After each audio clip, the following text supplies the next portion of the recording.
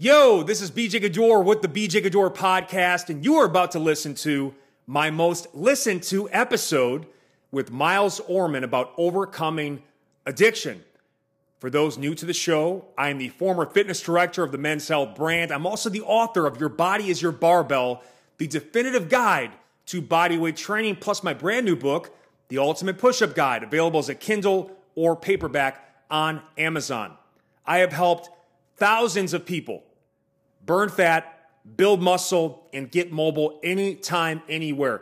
Busy parents and professionals just like you looking for minimal equipment, minimal time solutions so they can make fitness a lifestyle. So we cover so many topics on this show: fitness, exercise, nutrition, lifestyle, business. I even talk about my favorite TV shows and movies because that's a big part of the recovery process. All right, entertainment. So please do me a favor right now. Subscribe to this show so you don't miss an episode. Check out other episodes too. And ultimately, please enjoy this episode. Love you guys. Peace.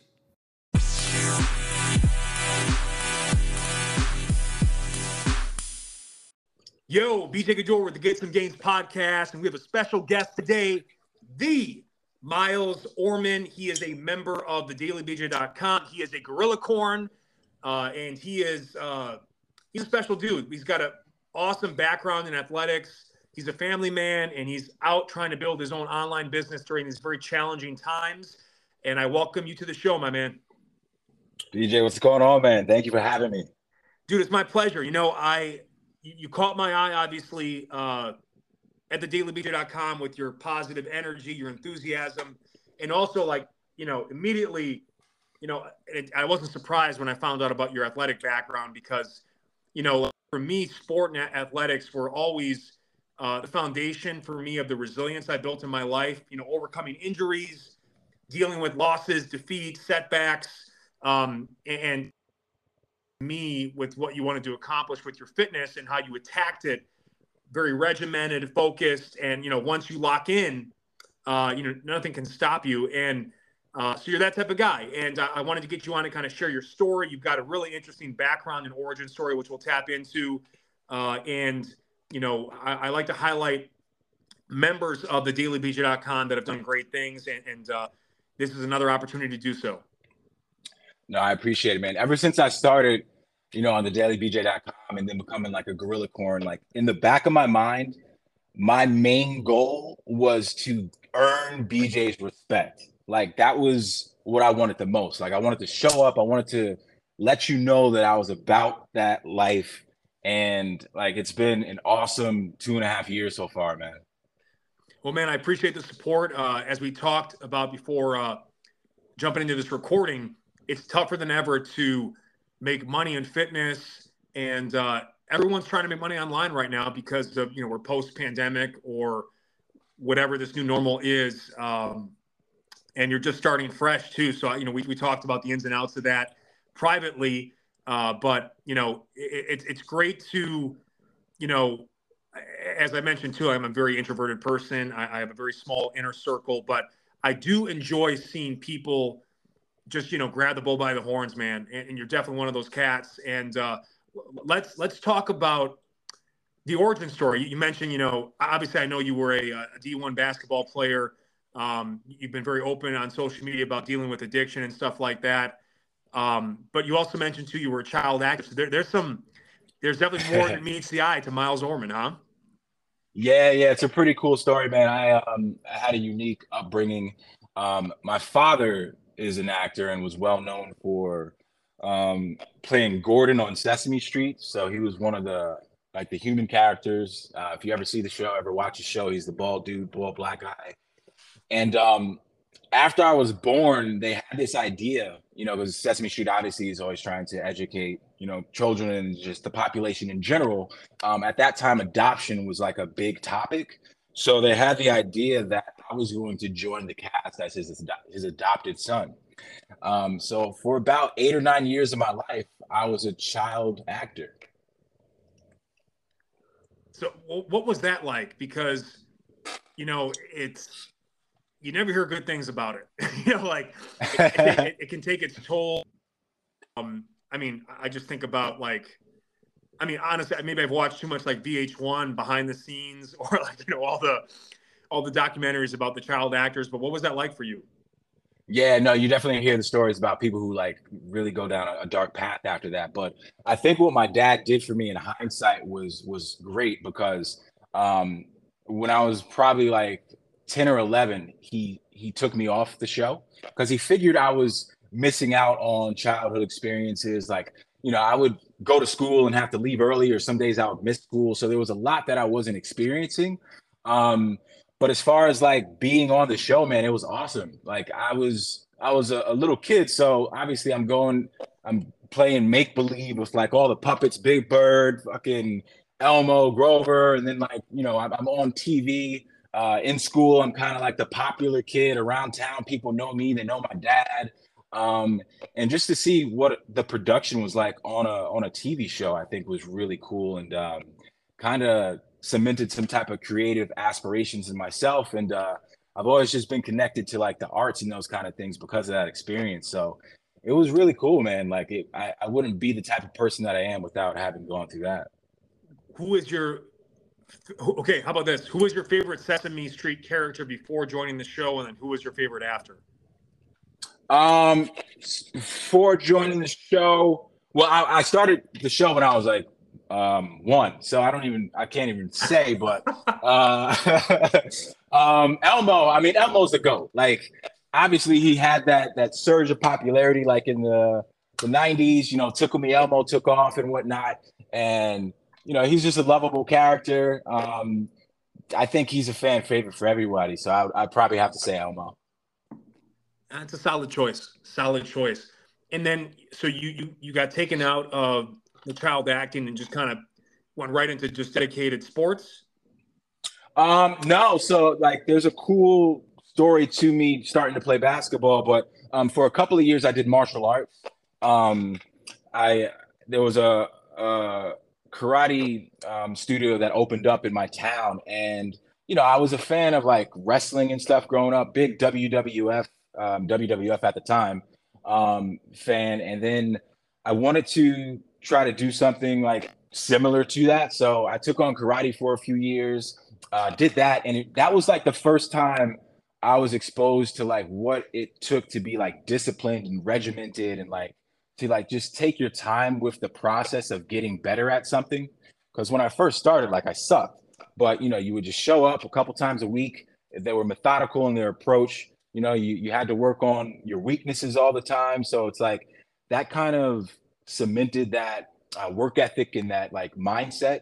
And then I actually, I used to play basketball like just for fun around town, like in my backyard. I had a goal and whatnot, but I didn't play organized ball until freshman year of high school when I tried out for the freshman team and made the team for the first time. So I was a little late to the game when it comes to basketball as well. And what was your what's your jam out there on the court? Like, what type of player are you? I'm kind of like the glue guy. Like I was the jack of all trades in a sense, like definitely more defensive minded at first. Um, I so I was really athletic. After my freshman year, I started freshman and then I went to make the varsity team. So that summer, going into the sophomore year, I got this. I don't know if you remember. I think the magazine's still around. Slam. It's like a popular basketball magazine. Um, in there, they were promoting like at the back of the magazine this workout program. It was called Air Alert, and like they were like, increase your vertical by like 75%, whatever. It's like an 8-week program. So here I am, like just trying to figure out ways to get better, work on my game. Like at that time, like I loved like Vince Carter, like all the high flyers. Like I wanted to be able to kind of like dunk like them. So I got this program, man, and it's a bunch of plyometrics. So it was like an 8-week program. I'm in my backyard, like every day, going out there doing the exercises. Like my dad sees me, he sees I'm dedicated, like just feeling like really motivated and inspired. And after that program, leading into that next year, like I had completely changed like my ability to like jump and move and run. And I became like the athletic dude on the team where I'm like just dunking on people, catching stuff off the rebound. So like my identity was kind of like as this high flyer. they even gave me like the nickname at one point, like frequent flyer miles, because like that's all I used to really focus on was trying to catch dunks. That's that's one of the best nicknames I've heard, man. Yeah, it was pretty cool. It was cool how that worked out, man. And where'd you end up playing in college? Yeah, so I played for a small Division One. It was like a mid-major school. It's Marist College. It's in upstate Poughkeepsie, New York. It's in the MAC conference, so we played like Manhattan, Ryder, Canisius, Siena. So it's not like a huge school, but it was like decent size, mid-major. So kind of like a Dennis Rodman, Draymond Green, maybe a Jared Vanderbilt type player. I'm not mad at that. I'm not mad at that. Throwing like combine them with a little bit of like Jason Richardson, and then you got kind of like how I was. I love that, man. And by the way, shout out to you are friends or acquaintances with another friend of the show, the Boone Brothers. Yeah, man. Jason and Malcolm. That was after I had joined the Daily BJ. I was following you on Instagram for a couple of years, and I saw a promo for Sleeves Sold Separately, and I saw Jason in the shorts, and he was talking about like how he was a part of the brand and everything. I was like, what? Like, this is such a small world that I knew him from one of my best friends in college. He went to NYU and played with him. And then when I was in college, Jason used to come up on a like a summer basketball team, so I got to like connect with him there. And then it just so happened that you guys were like connected, so it was crazy. No, dude, it is a small world, and it's always great to see some blasts from the past. No, for sure. And then, so what was like what was your career track? Like, what did you major in college, and what happened after you were done playing? Yeah, so I was like the typical athlete when they kind of tell you not to throw all your eggs in one basket to kind of have a plan. Um, I thought like I was realistic. I didn't necessarily think that I was going to make it to the league, but I thought I would at least have like a professional career. So as far as my major, I studied communications just because of my background.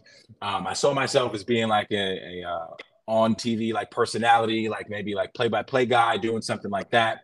Kind of the stuff that you see a lot of the retired players doing.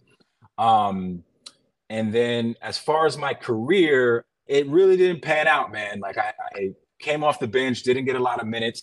Um, you know, Part of my whole story, like as you mentioned, is around addiction. And so when I first, got to school, I got thrown into this party lifestyle and mindset where in high school I went from not drinking because there was alcoholism in my family. My mother had a drinking problem, and I was so focused on getting a scholarship that I didn't touch the stuff. I get to college, the social pressures, the norms, like the upperclassmen, it was such a part of the culture that I picked up like a really bad drinking habit. Like I was just a binge drinker. So I was kind of like managing playing ball and then partying. Like I barely graduated on time just because my focus was like really thrown off track. And in hindsight, that was the main thing that limited my potential as far as having a professional career. Dude, man, alcohol is a fucking killer. I've got a long line of alcoholism in my family. It's part of why I've never drank. Right. And the pressure is real in college, man. I played football at Amherst College, and the basically half the team was on the football fraternity. And if you went on that track, man, like it was obviously all the pledging, it's nonstop drinking and partying. And then there's everyone else that just kind of went to school and played ball.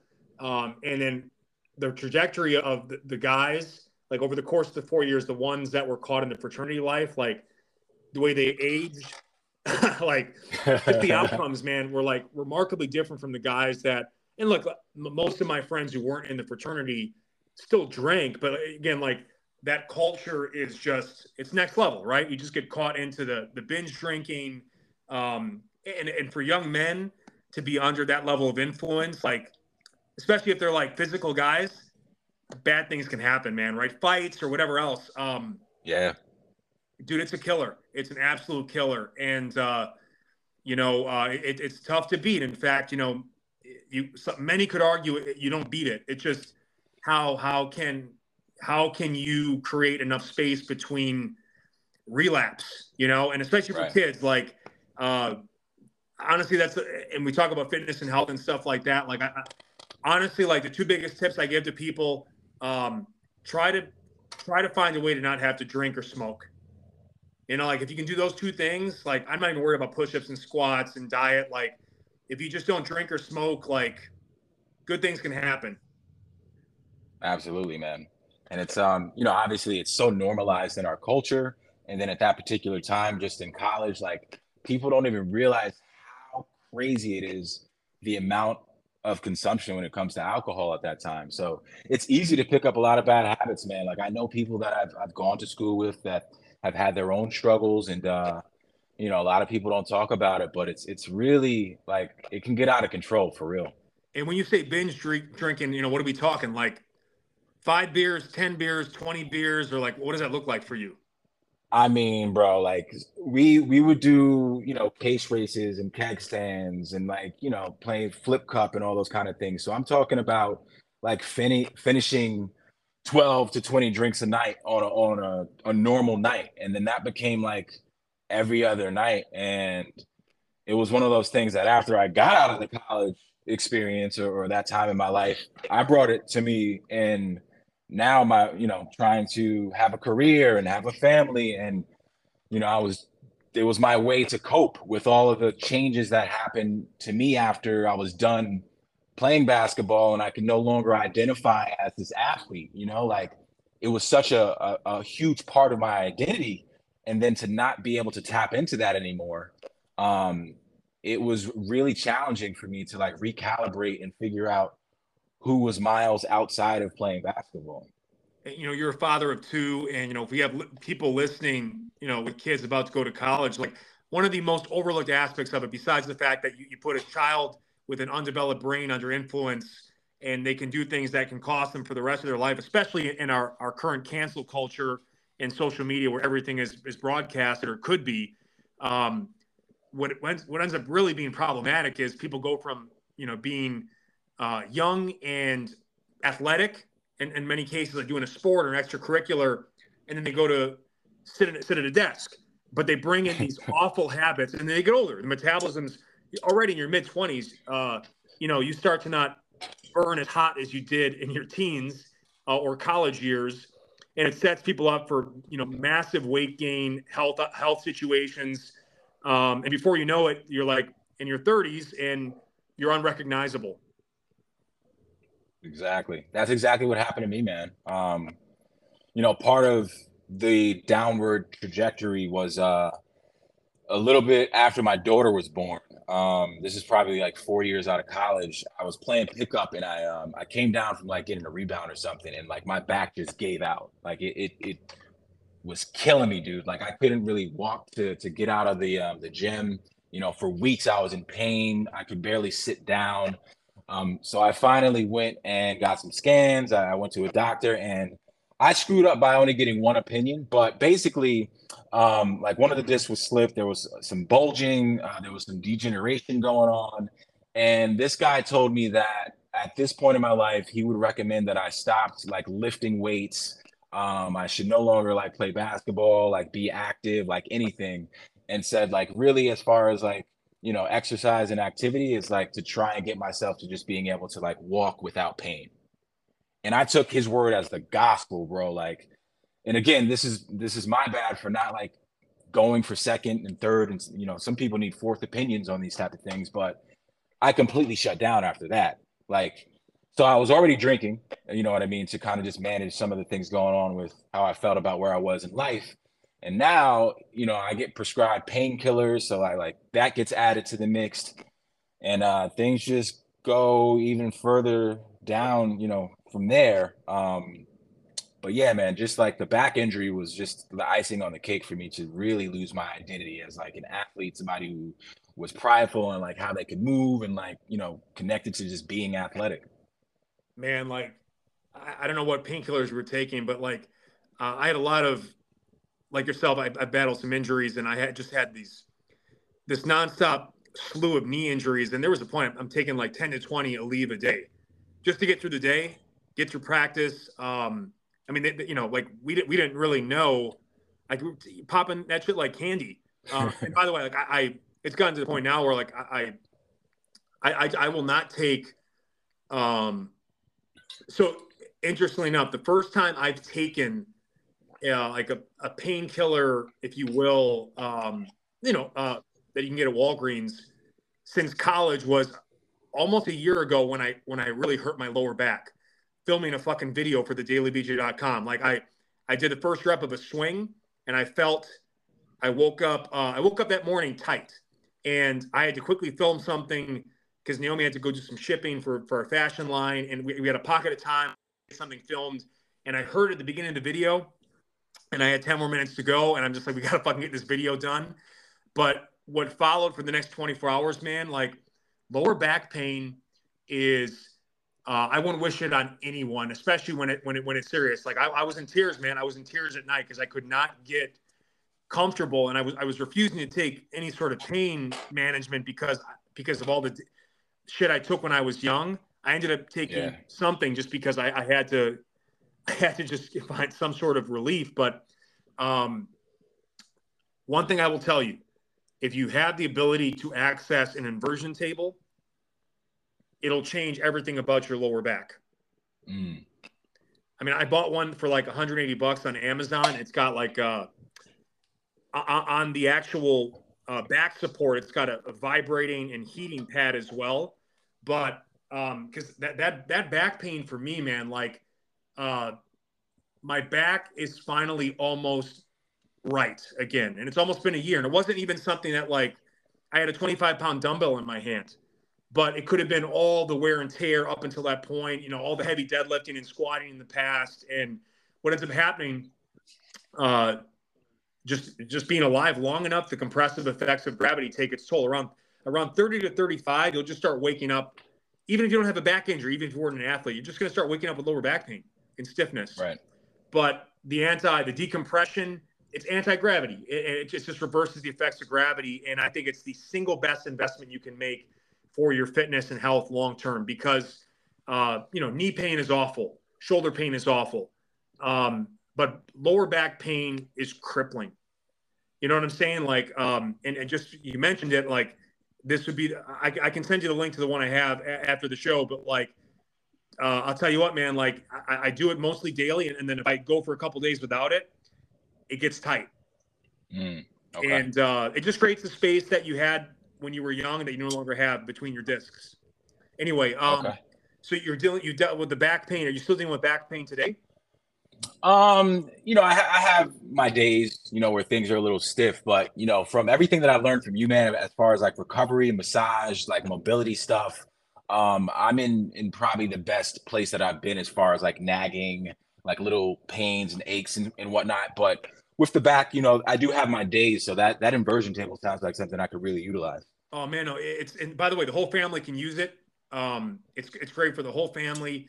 And again, like this one on Amazon for $180. Like there's some really high priced options out there. Like the Teeter brand that you see in the infomercials is like $600 or $700.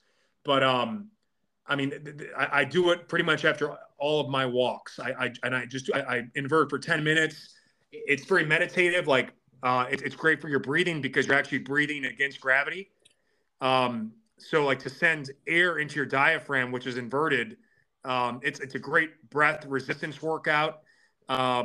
And you can start with and there's 5 levels too on it, like in terms of like how far you go back. Of course, I went right away to level 5 in 10 minutes. But my wife will jump on it sometimes and just go to like 1, 2, or 3, and for a couple minutes, and you feel instant relief. And it's just one of those things, man. Like you don't want to deal with lower back pain because again, what happens when people are in pain is they can't move. They can't move. They gain weight. They end up looking for outlets to deal with the pain, which is typically drugs, alcohol, food, and it's just a vicious cycle. Like, so you're caught in this cycle, and you gained a lot of weight. You got out of shape. Like, what happened there?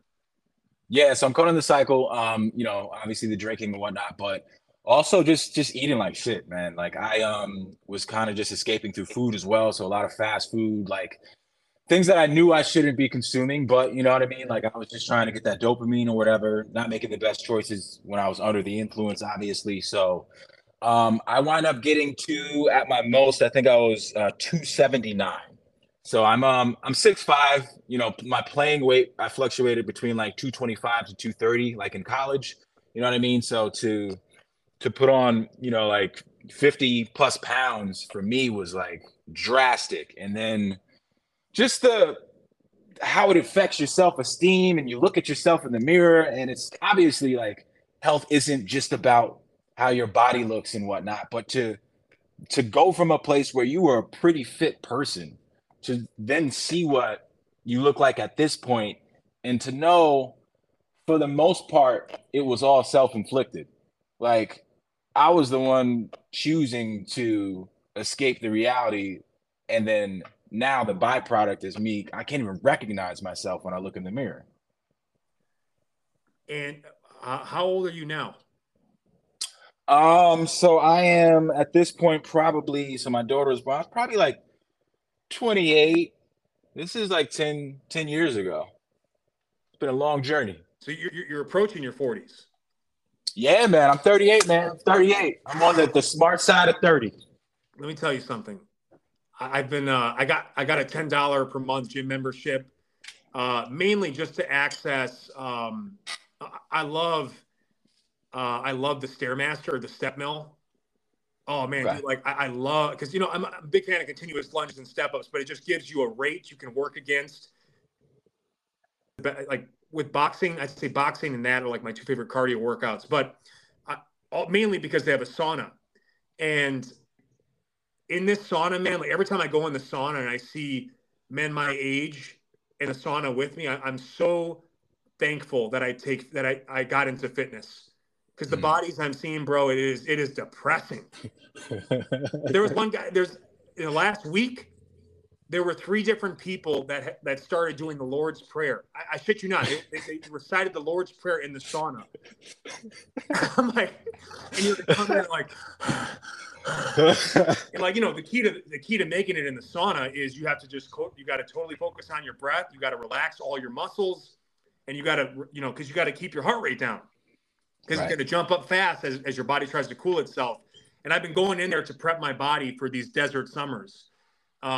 Because you know it gets to the point in June where it never goes below 100 and it's like up to 120 during the day, and there are real benefits to training in the heat, but you can only do it for so long, and you got to prepare your body for it. But every time I go in the sauna, man, I'm just like, man, your body is your temple For because real. just the breathing, uh, just the bodies of most men our age, it's tough. It's tough. Yeah, man. No, it's unfortunate when you kind of look around, and obviously you don't want to judge people and you don't know their circumstances and stuff, but it definitely makes you very grateful for, you know, if you make the decision to take care of yourself, and understanding that, you know, what I'm doing at 38 is going to lead to the life that I live at 48, 58, and so on. And like, I want to be fully functional for as long as possible, God willing. So, um, that's where I'm at with like just trying to do the things on a daily basis to keep me at least at this point. And then you probably went through a series of, you know, lost the weight, gained it back. Like, did you yo-yo for a while before you met us, or Yeah, my bad. you know, go ahead. Yeah, so I definitely did the yo-yo thing. The through line for me, even while I was going, you know, through the addictions and kind of working through all of that, was I've always been connected to like personal development, health and wellness, you know, mindset stuff. So I was learning about all these things, right? And the way it looked is like for 3 to 4 days out of the week, like I'm on point. I'm studying, I'm reading, I'm eating pretty good. But then, you know, the weekend approaches and like all that shit goes to the wayside. So um I was I started to work out again like little by little. And what gave me like a push towards that was um I guess to rewind a little bit, like I really fell in love with the Joe Rogan experience. And through his podcast, like I was exposed to just the world of podcasts. And so now I start like searching for like health and wellness related podcasts and like motivational and inspirational stuff. And I started to learn from this one show. It's called the Model Health Show, about just your body's ability to heal through food and through movement, as long as you're adjusting it for where you're at, with injuries and those kind of things. So over time, I was able to slowly like build my body back up. And I used to experiment with different diets and cleaning up things and getting a little bit more consistent with how I ate. And little by little, I would make progress. But because this monkey was still on my back, man, like something would happen, and it usually was around the holidays, because historically, just because of the partying and all the celebrations around that time, my drinking just ramped up. So at the beginning of the year, it's like I found myself back at square one, and it's like I could never get over that hump. So I would lose like 10 to 15 pounds and then put it back on, then lose it. And up until working with you, man, I was never able to get um, below 260. And last summer I touched 230 for the first time since college. So that was huge for me. Dude, that's amazing. Let me rewind briefly, because again, I personally don't listen to podcasts. That's not true. I listen to a Lakers podcast. I'll listen to Jeremy Scott's podcast every once in a while. But I'm just not a big podcast guy. What is it that you like about the Joe? Because obviously it's so popular. What do you like about the Joe Rogan podcast? Like what really resonates with you?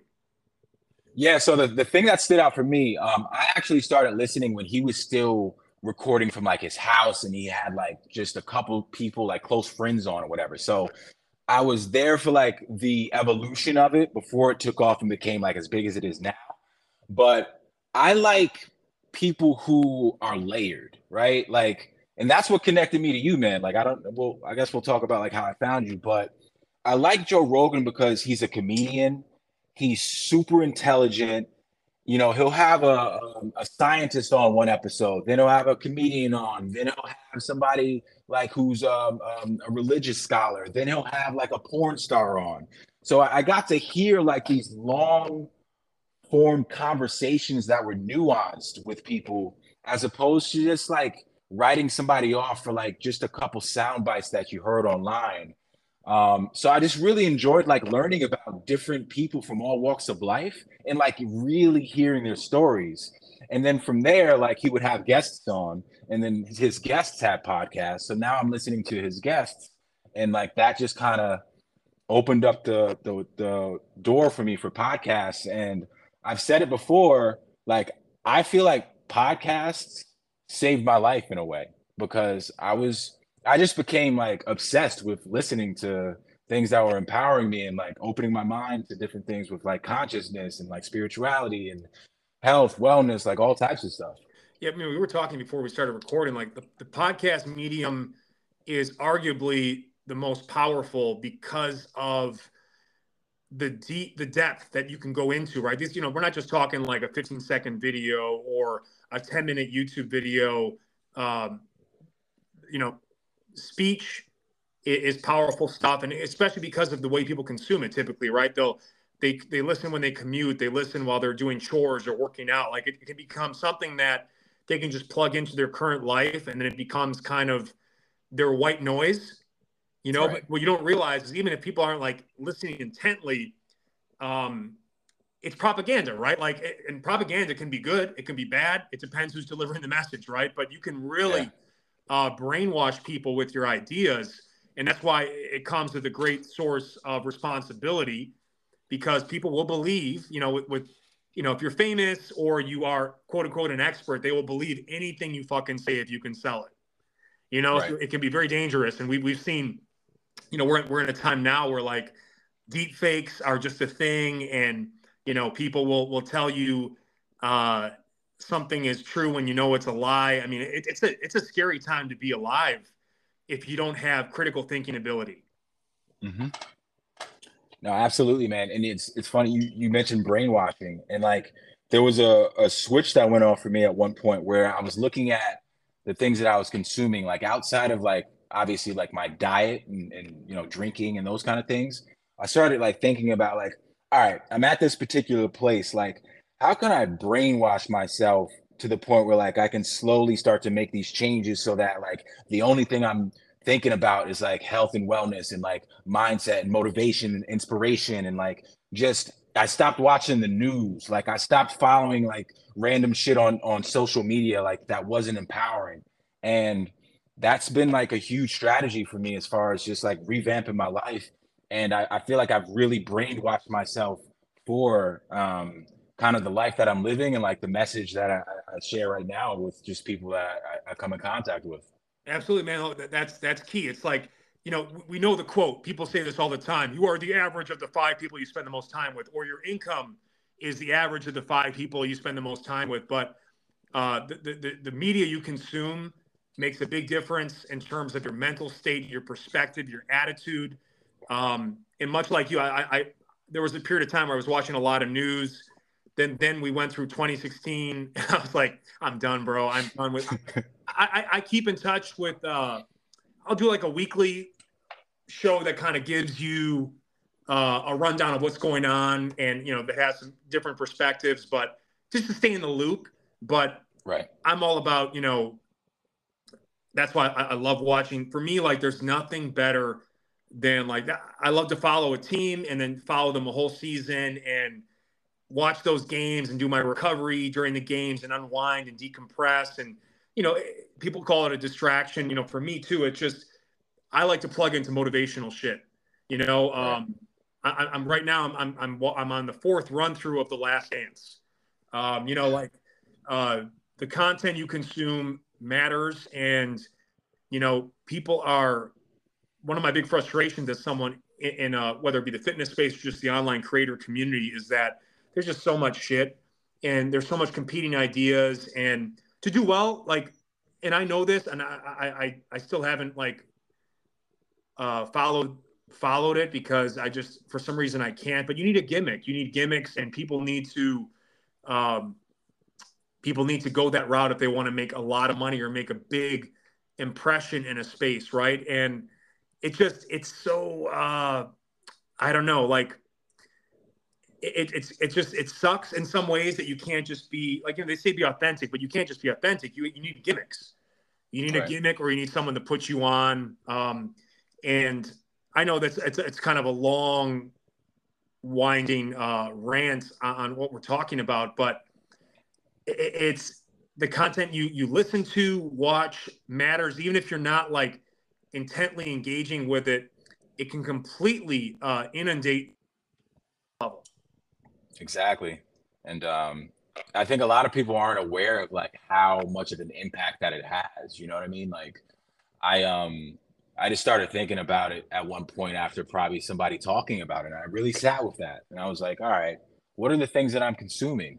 And yeah, I just look around at other people and I feel like there's all the mindless scrolling and some of the things I try to bring up through the content that I post is just like be more aware of what you're doing and consuming on a daily basis because that's what's gonna show up in your life for the most part. Yeah, I mean we're all basically attention whores now. That's it. That's the life we live. We're all trying to get attention. We're all trying to break through the noise, and we're constantly being bombarded with conflicting information on all topics. And that's the thing. Like you got to be basically be a counterpoint to get attention these days because look, we'll keep moving on, but it is what it is. And I say this because you know you're someone who definitely strikes me as an authentic person, but someone who understands the power of your voice and what it means. And so, obviously you're at this point now where you said you couldn't get below 260. And so what did you end up doing for yourself? Cause you're in great shape now. Like you're locked in, like to be almost 40 and look the way you do. Um, you're a blessed individual. I know it's a lot of work, but, obviously you figured out what it was. What's the secret sauce for you? What unique combination of inputs gets you that result? Yeah, no, I appreciate it, BJ. Yeah, it's try to make it quick. My wife and I decided to relocate back in 2016. So at this point, like things got even worse with the drugs and the alcohol. We wound up having to move to an area that I was not proud of, man. Like I grew up in the suburbs, you know, my dad made good money. He provided for us in a certain way that we had a lifestyle that I was accustomed to. And then to fast forward, you know, now I'm struggling financially to the point that my wife and I have to move ourselves and our daughter to like pretty much the hood. I was living in Newark, New Jersey, and literally you would walk out my front door and there were prostitutes, people selling drugs, like all types of shit. Um, so it just really like took a toll on me, man, just as far as a provider. And so my wife has family down in Florida. We visited a few times, and she threw out the idea that, you know, we should move down here. We were living up in the Northeast. It was always cold. We were kind of, you know, we're due to maybe move to a warmer climate and take that on. So in 2016, we relocated to Florida right after my son was born. And that was the biggest catalyst at that point to start to make some radical shifts, just from not being associated with the people and the environment and all the things that I identified with, like the things I was trying to work through. And it's not to say that, you know, just because we moved, like things changed overnight. Like I still had stuff that I had to work through as far as my addictions, and this is something I'm going to have to through for the rest of my life. I'm aware that it's deeper than just like something you can quote unquote like figure out and then move past. Like I do believe it's a disease in a sense, and it's something that you know, I've got to take on head on for the rest of my life. But fast forward a little bit, in 2020 I reached out for support with my drinking for the first time ever.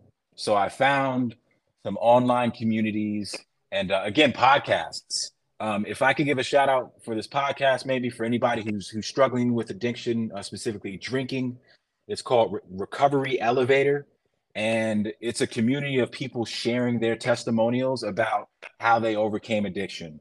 And then they have an online support group where you can go in, you connect. There's Zoom meetings. They give you resources and tools to start to work through your addictions and all the problems that you have.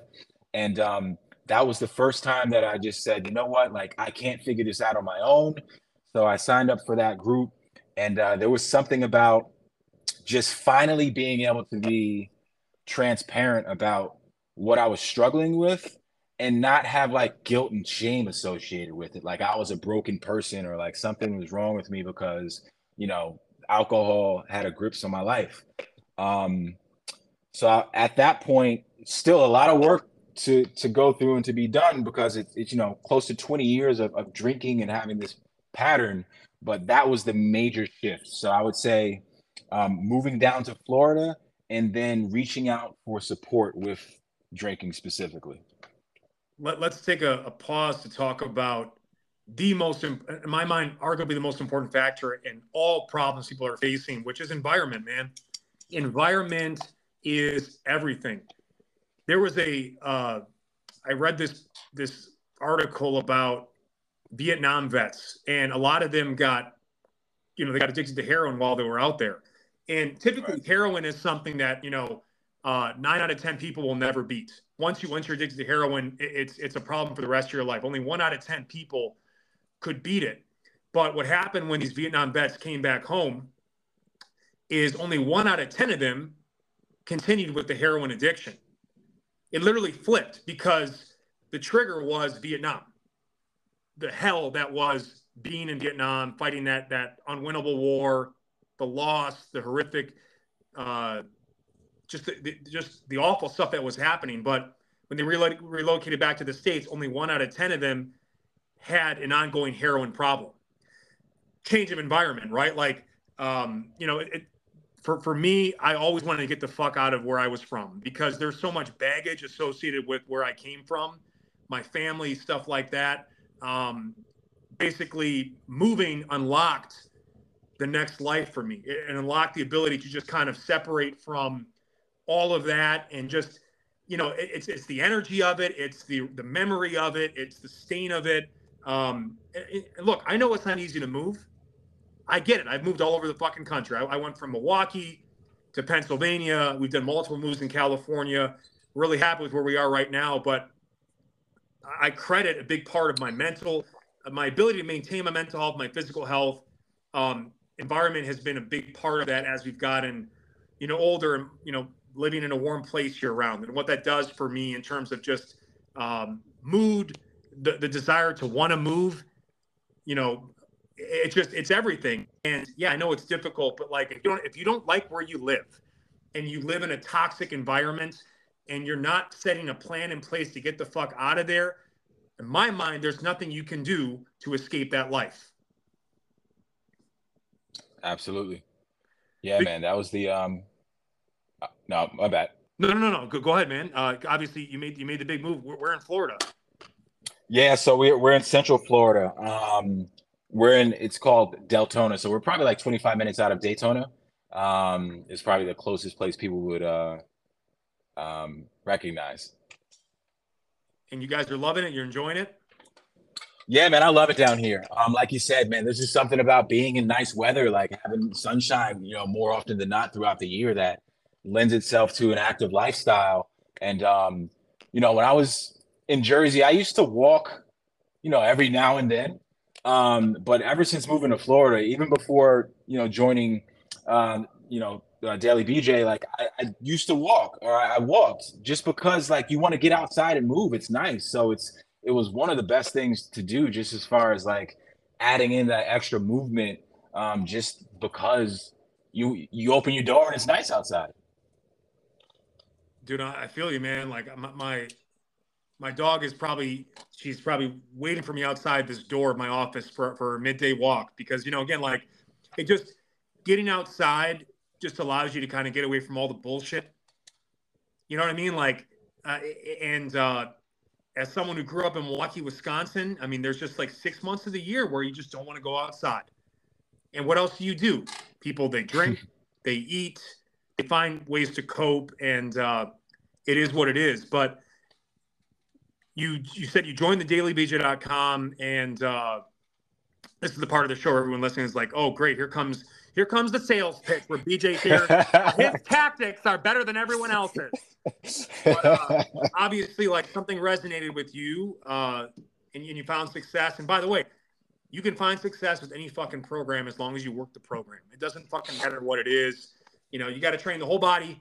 You got to find a diet that's protein and produce based, and you got to find a way to have something else you can tap into outside of structured exercise that inspires you. Maybe it's basketball, maybe it's hiking, maybe it's just some sort of outside the gym activities that allow you an outlet that isn't so structured or rigid, right? And those three factors can combine into becoming a lifestyle.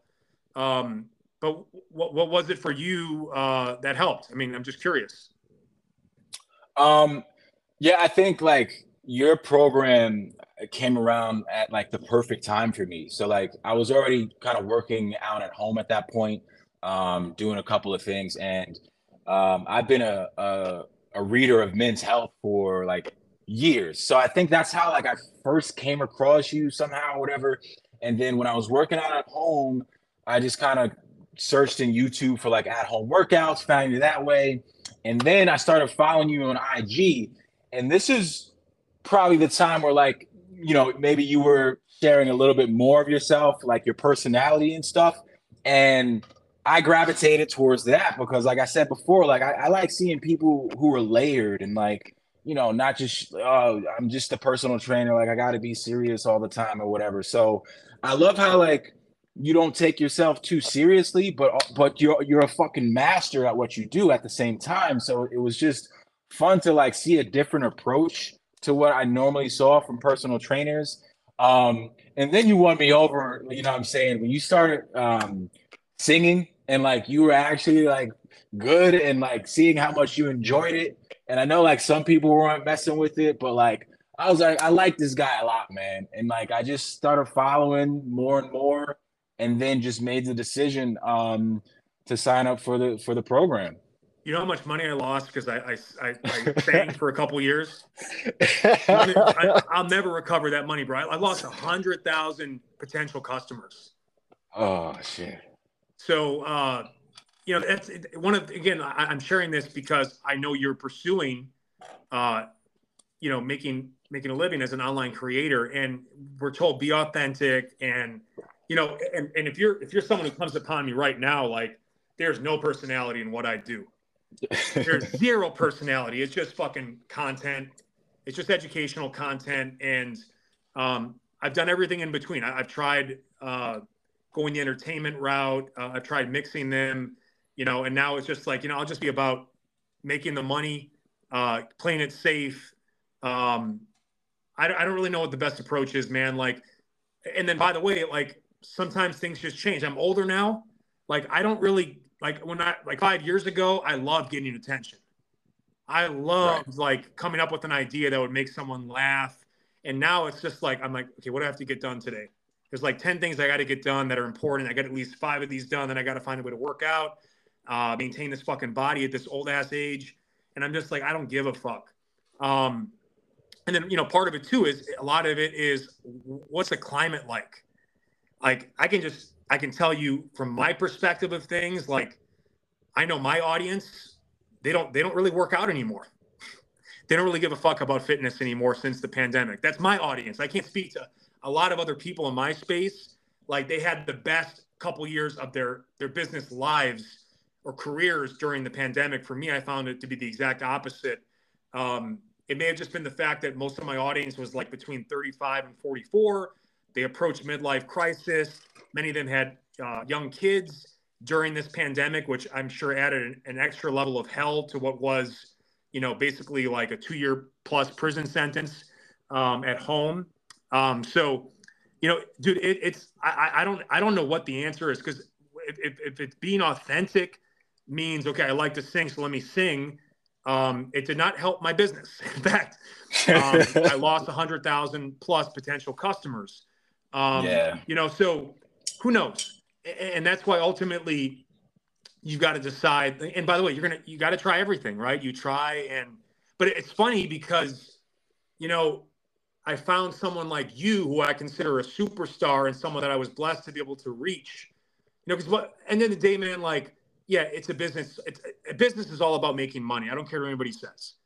That's the most important part of any fucking business, is making money. Now, if you can, in the process of making money, impact people or share wisdom, experience, or protocols or techniques or methods that allow people to get the most out of their lives or unlock the ability to do things they've always wanted to do, that's awesome too, right?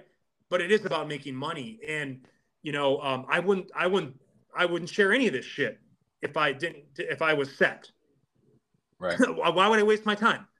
And it's to say like, well, that's an awful mindset, but it's like, no, man, like I'm about taking care of my family. I'm about living a certain lifestyle. And along the way of trying to do that, especially online, because dude, it is tough. Like, I still have not figured out how to make my personality translate online. I probably never will, because I'm not a social person. If I could live the life of my dreams without seeing anyone ever again besides my wife, my little brother, a couple close friends, I'd be cool. I would be cool with that, and my dogs. But anyway, it is funny that because I still get people that say it. Oh, I loved when you showed your personality. Well, most people seemingly that were willing to spend money on fitness did not. I don't know what the fuck to do. So, you got to respect that. I share that because it's like, I don't know, man. Like at the end of the day, it's just as long as, to me, what authentic means is it's not necessarily it's just being the truest version of yourself with what you're working at, right? So like, to me, authenticity means I'm going to be honest with you about fitness. I'm going to call the bullshit when I see it, and I'm going to share what I think is the best approach, and you may disagree.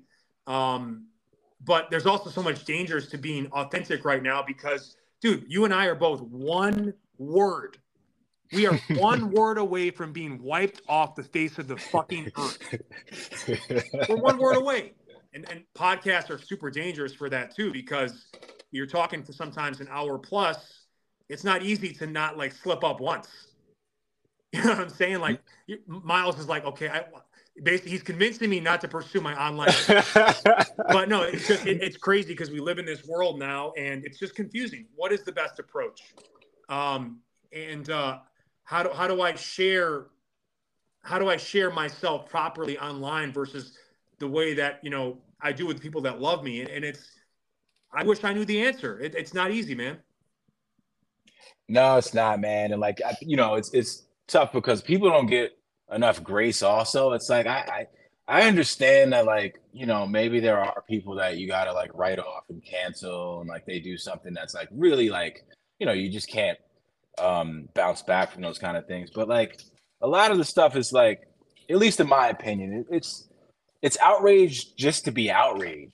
Um, and again, like I don't even like voicing my opinion on stuff like this because then I don't want to have to deal with like anyone misconstruing my interpretation or like my perception of what's going on. But you know what I mean, man? It's definitely difficult to figure out how to share yourself, and obviously you got to do what you need to do for your business first and foremost, for your family. But I will say, man, I will forever know what to do if my joint starts acting like a hoe. Okay, so Oh, that was the a good list. fact That was a good list. that I like that list. you know that stuck with me and my wife, and you know, it's obviously it's not for everybody, but we enjoyed it, and I think that's what attracted us to you. And just to mention my wife, like we work out together, and she's part of the whole, like she's a gorilla corn as well, man, and she's sometimes she'll say like, "Oh, I miss like when BJ used to, you know, joke around a little bit more or whatever." And like, you know, she doesn't necessarily listen to the podcast, so she doesn't hear like, you know, the reasons behind some of the shifts you made with just your approach. Um, but you know, we like both sides. I appreciate it, man. Yeah, no, I mean, honestly, it's probably difficult for people to understand too. Because again, I've been open about the mental health problems I had battled over the last couple of years, and that also that fundamentally changed me in terms of, you know, like. And by the way, this just happens. I see this. I was just watching the particular episode of Last Dance, and by no means am I comparing myself to Michael Jordan, but he was talking about how he just got to that point in his career in '98 where it's like, okay, I've been on this pedestal, and now all I want to do is just go crawl into a hole and never see someone again. At some point, like, you know, I've been doing this for 20 years, man. And I was also on the biggest fucking health and fitness platform for about 7 years, 2 years in a very intense way where, like, you know, it's millions of people seeing you daily. And the end result of it was that I just wanted to I never wanted to be around people less. You know what I'm saying? Like you get super protected and private, even more so than uh, you know than you can. In some ways, you can possibly imagine. Um, and you know, I guess where I was going with that is, uh, you got to be careful what you wish for in some ways, and but at the same time too, it also is an evolution. It's just an evolution too. Like um, you become an old head and you just don't really give a fuck about the small. You know what's I know what's important now, and I know you're approaching that stage in your life too. Like I'll tell you what, like if you're not there yet, there is a midlife crisis coming your way with 40 years old. 40 is different, man. Like it just hits different, and it makes you really look at this first. If you're lucky to live an average life of 76 to 80 years old, it's halfway through your life, and you reflect on everything you've done until this point, and you reflect on what that next half could look like. And there's a lot of reflection, and there's a lot of, you know, I guess reflection is the big word, and prioritization becomes next level because you don't have as much energy as you used to. So you got to be very like I basically you get into this like mode where you're just conserving energy all day long. I'm conserving energy. So to laugh or make a joke, that's energy.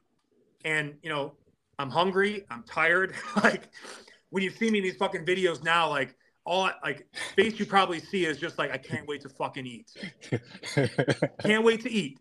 Um, but yeah, I to tell your wife I apologize that I'm just like this soulless fitness personality now. But you know, I still try to do exercise at the highest level, and who knows, maybe things will change in the future. Maybe the mood of the climate will change. But it is what it is, man. Like at the end of the day, too, like there's no money in entertainment, Right. except for like 10 people. But so we were talking about this before the call, like daily singles and jabs. I look at too when I was most effective at Men's Health, and again, a lot of that audience I've carried over, and that's it's a very conservative audience.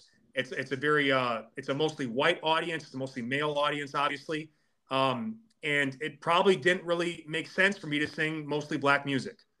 You know what I'm saying? Like, I'm a fan of black music. Facts. What I like to sing along to, and I'm not very good at it. But what they liked was me just like sharing something every day that could make them better in the gym, better as a man, and that's kind of what I went back to. And it's a safe play, but it's something that I also like. I think I can maybe find some longevity in.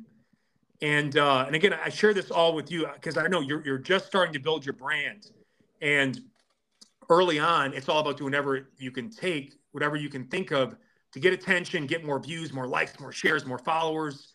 But if it's not something that you can see yourself doing 1, 3, 5, 10 years from now, because if you change on these people in any way, bro, like they will fucking leave. Right. They will leave you. And then where are you at then? So anyway, on a more important topic, you and I share something else in common. We both have Puerto Rican wives. Oh yeah. So are you being yelled at all day, or is it just me? I mean, not as much as before. My wife has evolved a lot as far as her temperament since we first got together. But man, like that spark, like that flavor, like that was what attracted me to her to begin with. So it's like I never want her to completely like stray from that, because that's where like kind of like the excitement and the flame is at. But man, there are times when like, it's a little much. You know what? Honestly, man, like for someone like me who's very stubborn and relentless, uh, it's really refreshing to have someone tell you about yourself. And that's what you'll get with at least with my Puerto Rican wife. And the other aspect too, the real X factor is they know how to move their hips, and I'll just leave it at that. Oh yeah, I'll just leave for it at sure. that. But where is your wife from? She's Puerto Rican, so as far as her family, I don't know exactly where in Puerto Rico, but we met. Her mother had moved up to New Jersey. Her mom and dad, were up there, and she was born and raised in Jersey. Amazing, man. And I just saw a video you posted on Instagram today. At the time of recording this, you guys are doing the three-way plank to push-up transfer together as a couple. And what does that do for your relationship when you train like that together? Man, it's been the most crucial part of us maintaining like a happy and healthy marriage, because we're both busy. She works a full-time job. I work a full-time job. We're raising, 2 kids. I got a 12-year-old, a 7-year-old. So a lot of times, you look at your day and you're both going in different directions, but it's really beautiful to be able to start the day working on ourselves together, and like to see the evolution over time of like how we're both getting in better shape, and like our bodies are changing, and like her self-esteem's going up, my self-esteem's going up, and then like we have a good time while we're there too, man. Like the thing I love about my wife is, she's got a great sense of humor. She's got a huge heart, so she's just like a fun person to be around. And the fact that like she bought in, there was a little resistance the first year, I'm not gonna lie. Like she's a gorilla corn this year. After last year, she kind of like graduated, but the first year, she wasn't necessarily like all in. But man, like the last couple of months, man, we just been locked in. Especially, we both did the 28-day shred program. Like she killed it. You know what I mean? So it's amazing just to have like my ride or die right next to me on the fitness and health tip, along the way. Look, man, I'm no relationship expert, but the first girlfriend I had has become my 20-year partner thus far and counting. We just hit our wedding anniversary recently, but I've been with Naomi since 2002. And, one of the key factors, I think, for us, besides, there's a lot of humor. We love to make fun of each other ourselves. Hmm. We're very self aware. We have a lot of really deep, intelligent conversation. And we both fought hard to take care of ourselves, to keep that spark. Look, we're all going to get old, wrinkly, fat, and ugly at some point. But I think it's important um, to remember where it all started and to always put your best foot forward and take care of yourself. If not for yourself, if you're looking for some motivation, you know, uh, you do it for your partner. And I think those are, in my opinion, three important factors. Some people might call that superficial, but it's a big part of being in a relationship. And I wonder, what was it for her that you said like wasn't kind of into it, and then what was there something that like clicked for her, or was it just enough time had passed where like the habits started to kind of take effect?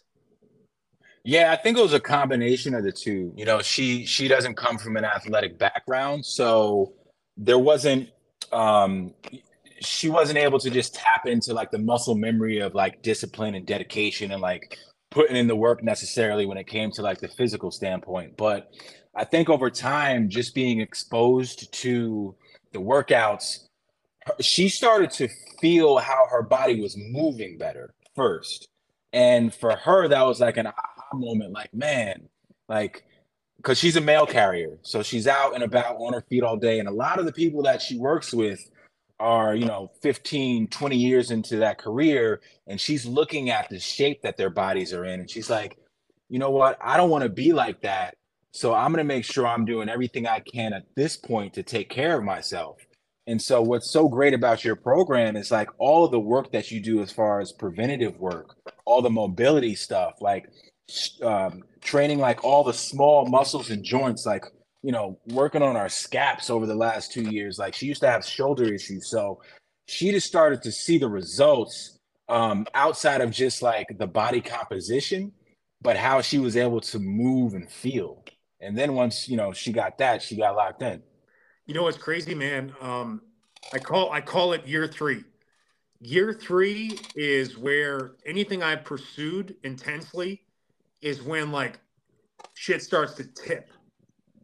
Breathing, boxing, my original pursuit of fitness, football, weightlifting.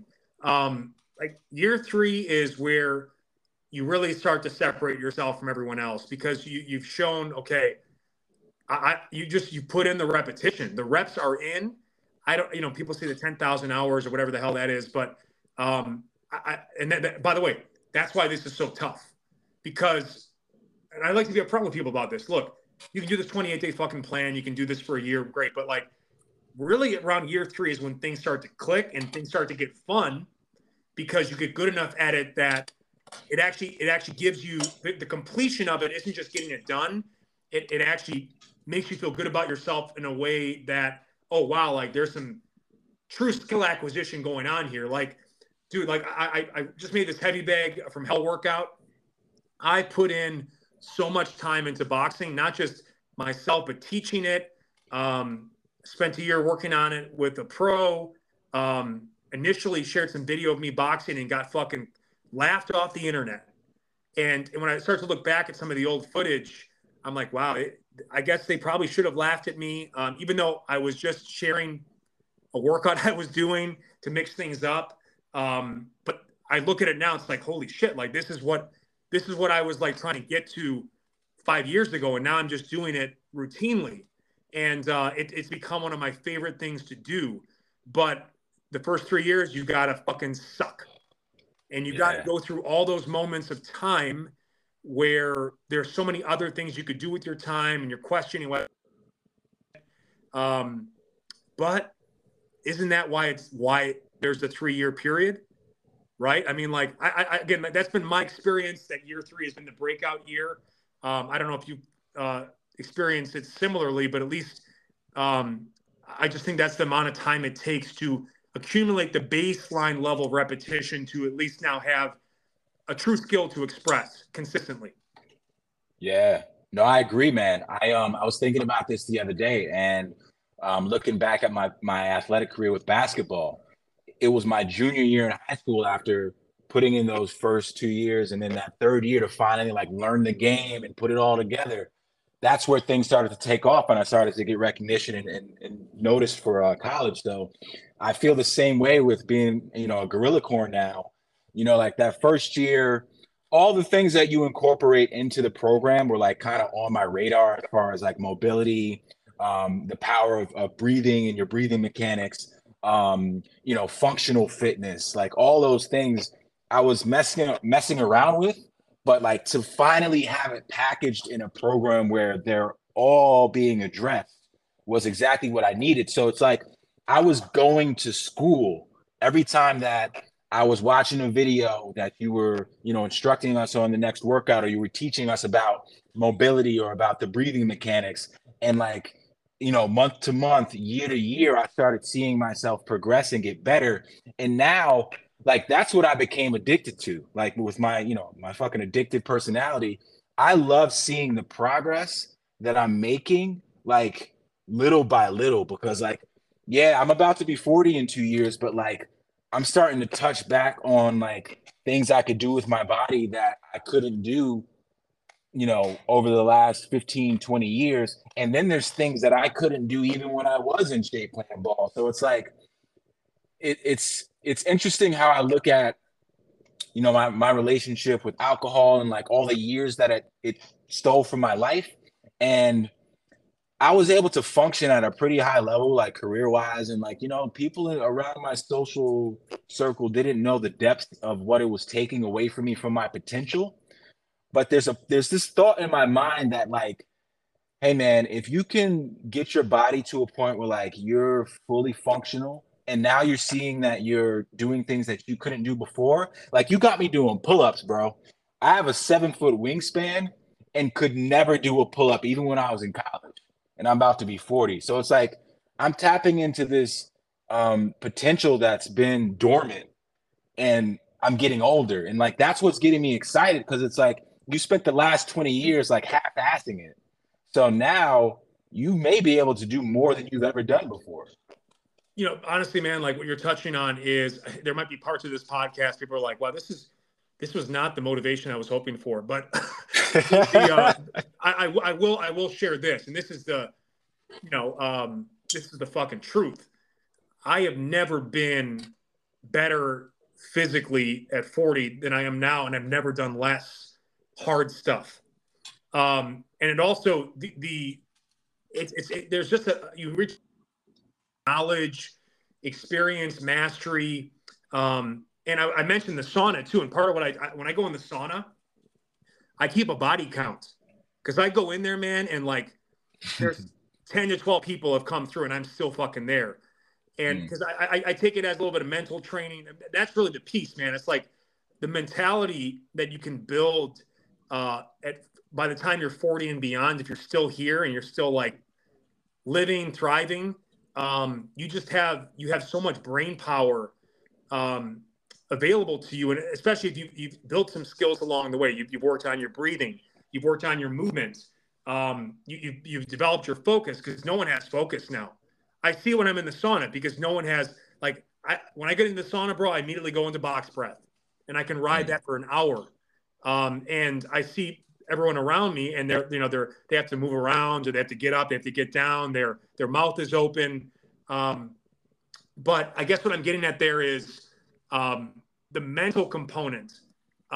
You can get so fucking mentally strong at this age that any of the physicality you may have lost, it's not only potentially offset by it, but because of the fact that you do have the ability to know how to conserve your energy better, to how to work smarter, which activities have the biggest return. And as I mentioned to you before the call, finding the easiest way. It's all about finding the easiest ways to get the result. Because why would you make it harder on yourself than it has to be? And that's when you're young, and an idiot, and it is all about ego. You have to go the hardest routes to prove yourself to others. And no one gives a fuck about you. That's the thing about, like, you realize at 40, man, like, no one gives a fuck about you. No one gives a fuck. Your loved ones do. Other than that, like, the moment you stop adding value to someone's life, they don't give a fuck about you. And there's this perspective on, like, the way I look at exercise now, totally different. Like, I mean, to me, it just blows my mind what I thought I used to have to do to look a certain way, perform a certain way, and the reality of what it is today through my experience and wisdom. It blows my mind. I feel like I'm on a fucking cheat code, but it's only because I've repeatedly been able to get to year 3 on all of my pursuits that have taken seriously. And once you get to year 3, it's a lifestyle. No, absolutely. That's and that's a great call out, BJ. Like, if there's something else that you've taught me over these last 3 years, it's like, it's really taking the minimal effective dose that you need to get the result that you need. Like, I was caught up in the ego stuff of, like, the bro science and the bodybuilding when it came to training. Like, I got to move heavy weight and all that type of shit. And I haven't gone heavier than maybe a 30-pound dumbbell over the last 3 years. And then for certain exercises, maybe like 44 pounds for like a kettlebell. And I'm in the best shape that I've ever been in. I feel the strongest I've ever been. Like, so it's a complete, like, mindset shift when it comes to what's required to get the results that you're after. Yeah, man, because people think it's about moving weight. No, it's about moving well. And when you move well, the load doesn't matter. And that's the mindset. And by the way, like, part of why I got the gym membership, I mentioned the sauna, the Stairmaster, but also just because I need to stay somewhat connected to gym culture. I think one of the big goals I face is that most people don't want to work out at home. 99% of people want to go to the gym, right? For multiple reasons, right? Like, so many people have been stuck in the house, and the last thing they want to do is work out at home. And unfortunately, I built a home workout business like a fucking idiot. But the reality is 99% of people want to go to the gym. They want to see other attractive people. They want to meet people.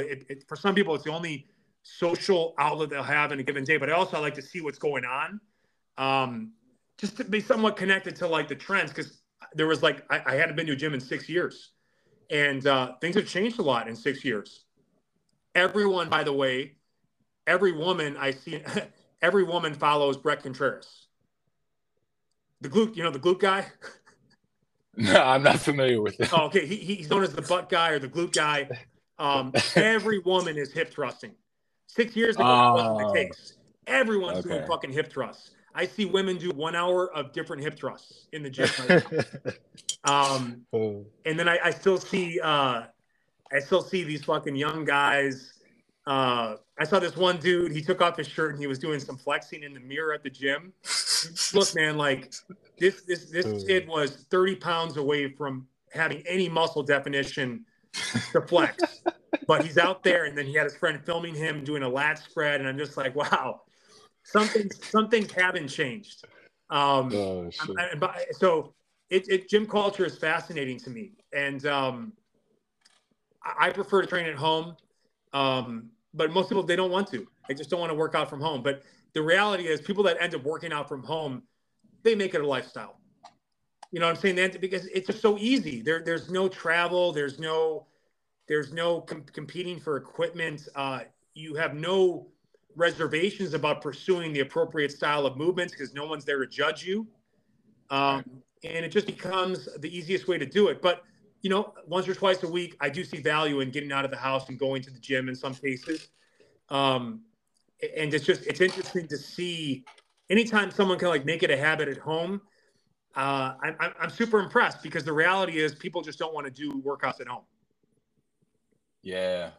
I didn't think about how long it's been since I've actually set foot in a gym. So I haven't been to a gym in 3 years, man. And it didn't even cross my mind that I was missing out on anything. Like, obviously I'm wired a little differently. Like when we bought our house in 2 years ago, and the garage, as soon as we got out, I was like, babe, that's the gym. So we've never had a car in the garage. We just kind of got our dumbbells, the pull-up bars, everything that we need as far as working out. We got a huge mat. I'm still waiting on my heavy bag. But I love just being able to walk from my bedroom, walk across the living area, and get into the garage and be able to do what I need to do to set myself up for the day. Yeah, I mean, it's the way to do it, and I think we talked about environment too, but at the same time, like you can't just always train at home. You got to find some outdoor outlets. If it's not walking, maybe it's some hiking, and then sometimes I'll just try to take my indoor workout outside. And then lately, I have found it has been nice for me to kind of just because there were times over the last couple of years where I stopped for a second. I'm like, oh shit. I haven't seen anyone or left the house in 2 or 3 weeks. And that's not healthy. So, this place is only $10 a month. It's 5 minutes away and just using it for the sauna mainly because, that's $4,000 or $5,000, not including ongoing maintenance to get one of those at home. I do want to get it at home at some point because men are just so fucking disgusting, bro. Like, anything I can do to not be in a hot space with men breathing through their mouth. It's a big goal of mine to get my own sauna at some point. But in the meantime, I'll suck it up, and I guess I'll have to listen to the breathing and just seeing their bodies and just them dripping. It's just too much. I don't know how women deal with it or other men if they're into that. Men are grotesque, but anyway, yeah, man. The other part to the gym thing too is just like the way social media has taken over the gym, and everybody comes in with their cutest outfit and they got makeup on, and it's just so funny to me. Gym culture to me is just so funny. I hate it, but I do find it humorous. Yeah, you got me thinking. I might have to get like a membership or something just to check it out and see what's going on these days. Yeah, just to come through and see what's going on. Again, all you'll do is remind yourself of like, the way not to do things.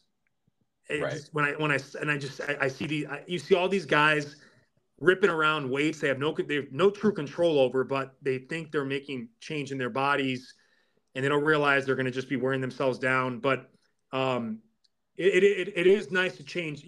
That's an element I have not utilized enough in the last couple of years, is that sometimes you just got to get out of the fucking house. You got to get out of your current workout environment sometimes and switch it up. And, I'm lucky that I can bounce between indoor, outdoor, land, pool, and then, but adding in the $10 gym membership for someone like me with my job at home and stuff, it is a good kind of mix up.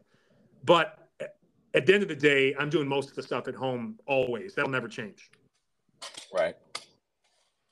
I'm certainly not doing any traditional workout. Like I'll just use the cardio equipment in the sauna, really, because and also like I try to go through too. Like, thank God, there was a time, especially when I was at Men's Health, I couldn't go to a gym without someone fucking recognizing me.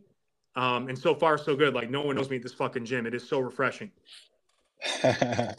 Yeah, I was I've heard you talk about that previously on podcasts and stuff, and I know, like, what I'm saying, like I've experienced similar things, with my dad. He was quasi famous or whatever growing up, and it's like, you appreciate people recognizing you and want to share like space and tell you how you've impacted their life or whatever. But I'm just trying to grab a bite to eat right now with my lady, and you're making me feel uncomfortable. So I know how it could be sometimes. You know my new strategy? Anytime someone comes up, I just say, "Oh, I don't know who that is." I'm at a point now where I just gaslight people and tell them I'm not who they think I am.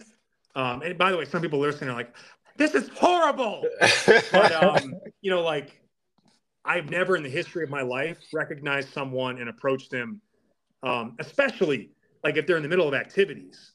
but Right. I've just never done it. I would never, like, to me, that would be like a huge invasion of privacy. I don't know, but I'm different. And I realize it's common for people because they think, oh, they'll want to know that I recognize them. But in reality, the biggest gift you could give me is pretending I don't exist. Right.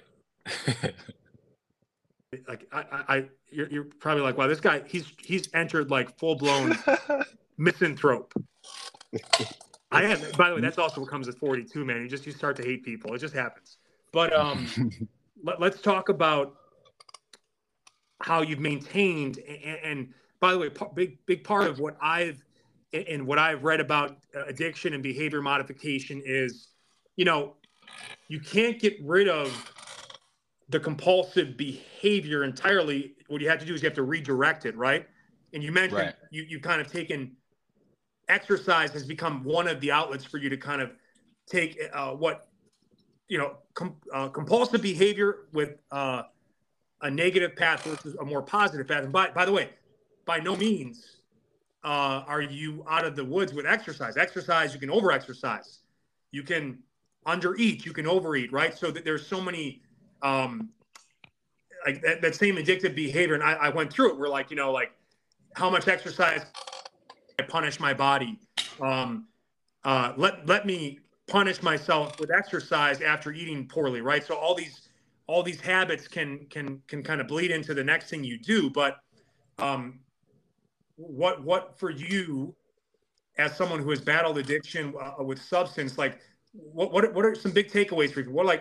Give me 3 to 5 things that you could share with the audience about how you have beaten or at least you keep it at bay. Right. Yeah, man, there's definitely a couple things that I try to touch or utilize on a daily basis when it comes to just setting myself up for success.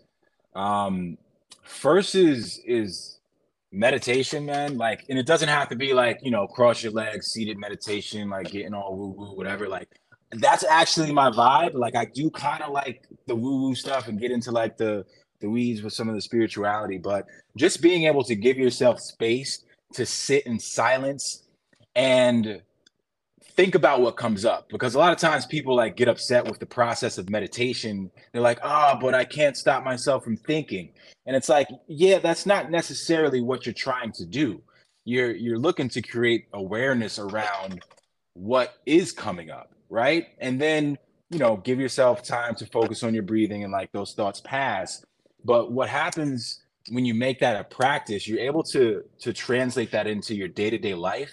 So now when you're walking around and like situations pop up and you have these thoughts that you would normally have a knee-jerk reaction, you create like a separation between yourself and making the decision to do something that maybe not be in the best interest of yourself. So, picking up that drink, or if it's not necessarily related to alcohol, making a bad decision when it comes to a food choice or something like that. So one suggestion is to try and figure out some type of practice to raise your awareness around your thinking and habits and choices that you're making on a daily basis. So for me, it's been meditation accompanied with journaling. I got really introspective with just getting in the habit of writing. And for a while, I was caught up in thinking like I had to structure it a certain way. And a lot of people, it's referred to as brain dumping, where you kind of wake up in the morning, or you can do it before you go to bed to kind of unload some of your thoughts, but you're just purging like kind of what's going on inside. And over time, you're able to look back at reoccurring thoughts or reoccurring trends or these patterns that are showing up in your life. And so you're gaining more clarity. I think the through line with what you try to do is just to learn as much as possible about yourself, learn about the things that set you off. So what are the triggers, whether it's the environment you're around, physical environment, the people you're associating with, and then again, just become more introspective about, all right, now I'm hanging out with this person and I start to feel this way. Why is that? Why do I have to lean towards a drink when I'm going out to this social gathering just to be around people to cope. Maybe I didn't want to be there in the first place. That's something for me to think about. Like, what's going on there? Why can't I say no to things that I don't want to do? So, I know that's kind of long-winded, but I think like introspection and self-reflection has been huge. And then, what you touched on, you got to find a replacement, right? So luckily, like I've connected with fitness, and being a part of your program, like had me see myself as that athlete again that I once was. And I was like, listen, man, like this makes me feel great. I'm looking better. I'm moving better. Like I'm gonna go all in with this. So that was my main focus. And it's like, there's no way that I could get the results that I wanted and the results that I have gotten had I been drinking the way that I was previously. So it just kind of was like perfect timing. And, it just fell into this particular time in my life that I was ready to like commit to that. Um, Now, this isn't to say that like I have reached a place of long-term sobriety. So I just posted the other day that I'm on like 90 something days. And what's happened with me over the last couple of years, and something that I'm working through, is when I create a lot of space between that last drink, it's almost like I forgot about how bad it used to be. So then that's where, having the journals to look back on and things to remember, like this came up and you did this, and just to be aware of what's going on. Because if you've had the problem as long as I did, normally it's going to take a decent amount of time to like really get through to like what the root of the issue is, and like to retrain yourself so it's not these patterns of making decisions and whatnot. So anyway, last December, like because I had so much space between the last time I drank, I was like, oh, whatever, have a drink, see what happens. And so that was my quote unquote slip up. Nothing crazy happened. I just didn't like how I felt. I was like, I know myself. I know this is going to snowball. I'm going to find myself in a couple of weeks if I just say, listen, you don't need to be doing this. So I made a commitment to myself that this is going to be the first year since I reached out for support that I'm not having a drop of alcohol. And, so far, so good. Like I see it being successful. I'm locked in. I have a lot of things that I'm looking to create, things that I'm doing right now, outside of my fitness. And, that's where I'm at with the whole sobriety journey. I love it, man. I wish you the best with it. And obviously, I think a big thing you pointed out is, I think this is so overlooked, man, just self-awareness. And it's realizing in many cases, a lot of people really don't know themselves. Like, and that's the benefit of like meditation is so meta, right? It's literally the first four letters of the fucking word. And it's an impossible concept to grasp. And I had trouble with it too. I would laugh at it or discount it.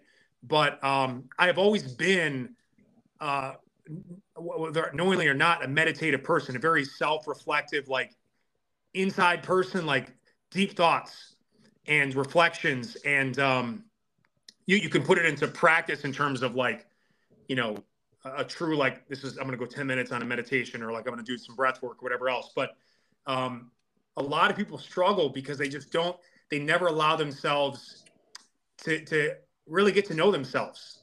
You know what I'm saying? Like, I know that sounds, it's hard, but I think one of the things I've been blessed with the most is that I've always been a super self-aware person. And when you're self-aware, you start to know, like, what do you like? What don't you like? What situations are positive for you? What situations are triggers for you, right? And you can't avoid all those situations, and you can't always put yourself in perfect scenarios. But what I think you touched on that was super helpful. And again, what sometimes putting it on paper is what people need to see it. Like there's research on this. Like when I was again, obsessive behavior, like I got so obsessive in school that I used to go home from school and I would then rewrite my notes for cognition and to really lock in the learning. And then I would also type them up as a backup or a cleaner version of the notes. Like I'm talking like, bro, like 6 hours of homework a night after a full day of school, and then 2 hours of football practice, an hour of lifting. But something magical happens when you do put pen to paper. And sometimes if you don't see it, it's not real. And it's not the same when you type it out or you put it on your phone. That can at least be a workaround in the interim. But it sounds like, Miles, like you've developed a self-awareness that is helping you unlock the ability to, again, lengthen the time between exposures to the alcohol or whatever else. But also one of the key things is being able to have some and not lose control, right? So as someone who's a food addict, you know, to me, some of the biggest progress I've made in my life is I can have a couple slices of pizza and not make it a couple pizza pies. You understand what I'm saying? Like, because the reality of, for most people, you're not going to be able to go, like, you can't, it's unlikely most people will go their whole lives without doing something addictive again. We can have an honest conversation about that. What you hope to do is lengthen the frequency between events, and then have the events be something that you can have more control over, where it doesn't become binging behavior. You might get sloppy. All right. We all get sloppy from time to time. We're human beings. We're not fucking robots. But can we make this event, non-traumatic, non-destructive, right? And if anything, you hope to get it to a point where, like you said, it was a reminder of, like, you know what? I'm really glad I don't do this as much as I used to. Right. Yeah, man. That's where I feel I'm at. I don't try to set hard rules or like expectations around like what my sobriety looks like.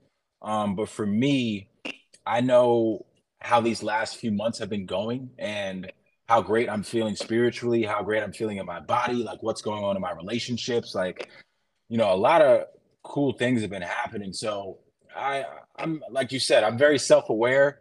If I was drinking, even if it was occasionally, even like losing the momentum. So I think that's what it is. I mean, you got me like thinking about like what's going on. It's like I don't want to lose the momentum that I build up, because now I got a hangover one day, and it's like all it takes is like one day kind of like throw you off, and especially when it comes to alcohol, because it's a depressant. So now your thoughts are fucked up, and if you battle any type of mental health stuff, then you just adding fuel to the fire. So I think that's what's going on with me. I don't want to mess up what I've been building, whether it's with my relationships, with, what I'm trying to do is with coaching, with what I'm doing with my fitness. Like like this year, I'm about to get below 230, and I know it's going to happen, and it's going to be amazing. So it's just like, I got a lot of stuff that I'm trying to do, and like drinking's not worth it. I love it, man. And final thing I want to touch on, are you still an active NBA fan? So that's the thing, man. I'm not active, and I figured this would come up because I know you're a huge fan, and it's one of those things where like I kind of see some things on the periphery. Like I watch a quick clip on YouTube, but I don't know the standings. I know LeBron is injured, so like I'm a huge LeBron fan. I'm always rooting for him just because I feel like people don't give him as much respect as he deserves as probably the greatest basketball player that we've ever seen. I'll just go out there and say that. But, I keep up with things here and there, but I don't know exactly what's going on, honestly. So to that, I rarely look at comments, because basically he tore a tendon in his foot, and it was projected that he would not make it back before the end of the regular season, and maybe he could get back for like a game or two before the play-in or playoffs. He came back on Sunday, and like he's nowhere near ready to play. Like what I look for is like, is he crossing his feet? Like, because if you're crossing your feet on the basketball court playing defense, Yeah. bad things can happen. And he was not able to maintain a balanced stance. He was crossing his feet. He still dropped 19, casual off the bench, 19 points and 8 rebounds. But I saw some comments. I'll occasionally look at the comments of an ESPN post, and the amount of hate that he gets, man. Like, they're calling him LaFoot. And, the Lakers still lost Jesus. by 10 points. Mind you, they did play a pretty solid Bulls team. They're better than their record, by the way. But I mentioned that because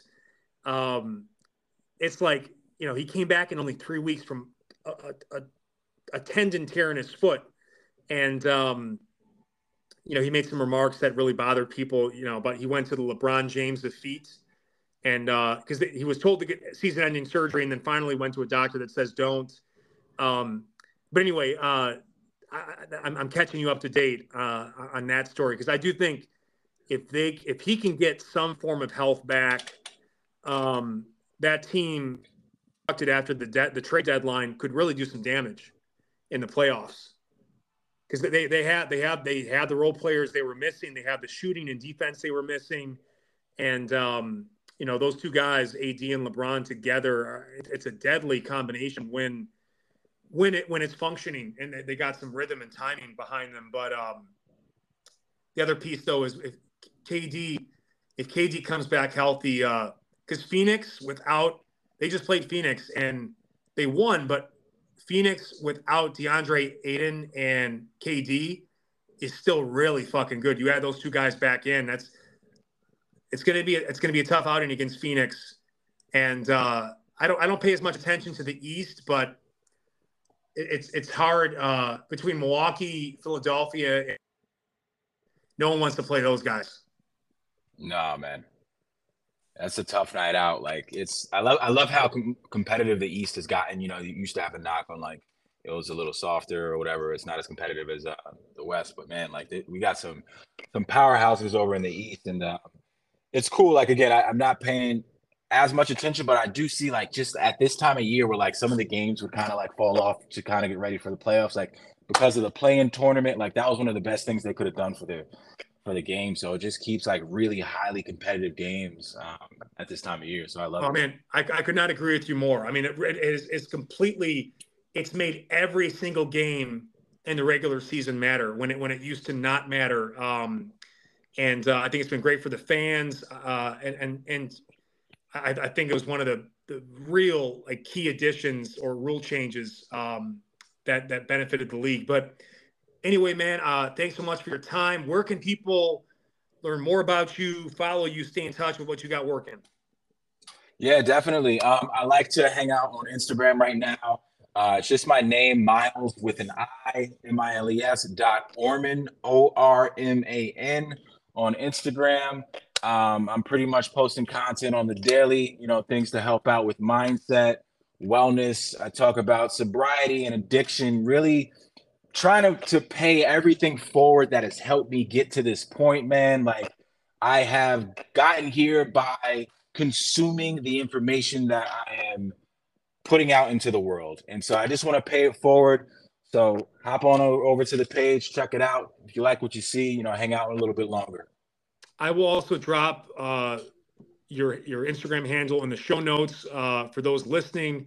And again, like, I've got you on, man. It's not just because you transformed your body and my programs. I genuinely see something special in you. I shared that to you before the call as well, or the recording here. And, there's a lot of special people out there. So there's no guarantee. Like, unfortunately, being special doesn't guarantee anything anymore, because, now we all have the ability to be online and share our story and our journey, or our expertise or our knowledge. But, I think one thing that is the big separator, right? Like, it's one thing to be special, but is there discipline behind that? And you're truly demonstrating, whether it be the battles of addiction, being overweight, out of shape, taking the steps to, saying you're sick of doing the sales jobs, and you want to build your own income from home and find some financial freedom and some flexibility and stuff like that. Being special combined with discipline, it can do great things for you, man. And I wish you the best in this journey. And I'm grateful that you connected with the stuff that we put out there. But I also know that you're just the type of cat that no matter what you would have found, if you would have worked the system and you would gotten the results, and you proved that as an athlete. That's again, like, people listening that weren't athletes, I know they probably feel a type of way about it, but there's just, for me personally, knowing what it's done for me in my life and my formative years, and how it set the tone for almost how I approach everything I put my mind to. The athletic mindset and identity, I think that's what you lost. And when you tap back into it, it unlocked these new things for you. So don't lose it. Don't lose the athletic identity, because when you are an athlete in your mind, you'll never be destructive to your body, at least on a consistent basis. You'll occasionally make some mistakes and stuff like that, but an athletic identity allows you to foster a discipline about yourself where slip-ups become just that. You know what I'm saying? Like, they're slip-ups, because you immediately get back on track the next day because of the athletic identity. But when you lose that identity, a slip-up just becomes a slippery slope.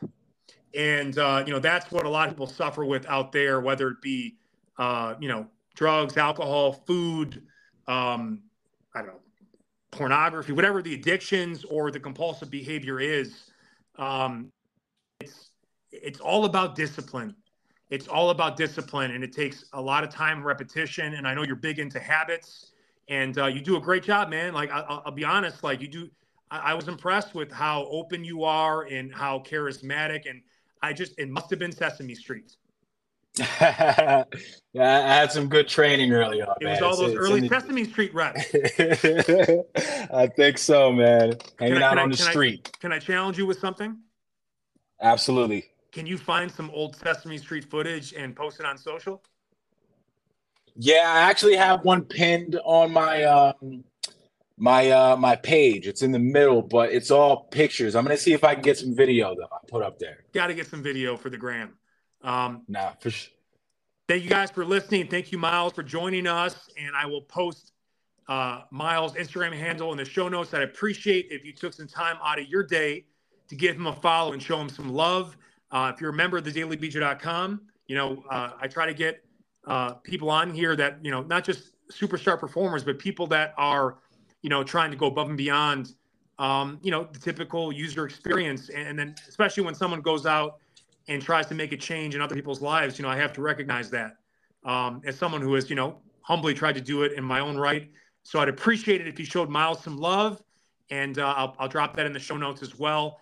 Thanks for listening. We'll be back with more episodes, and I hope you have a beautiful day. Peace.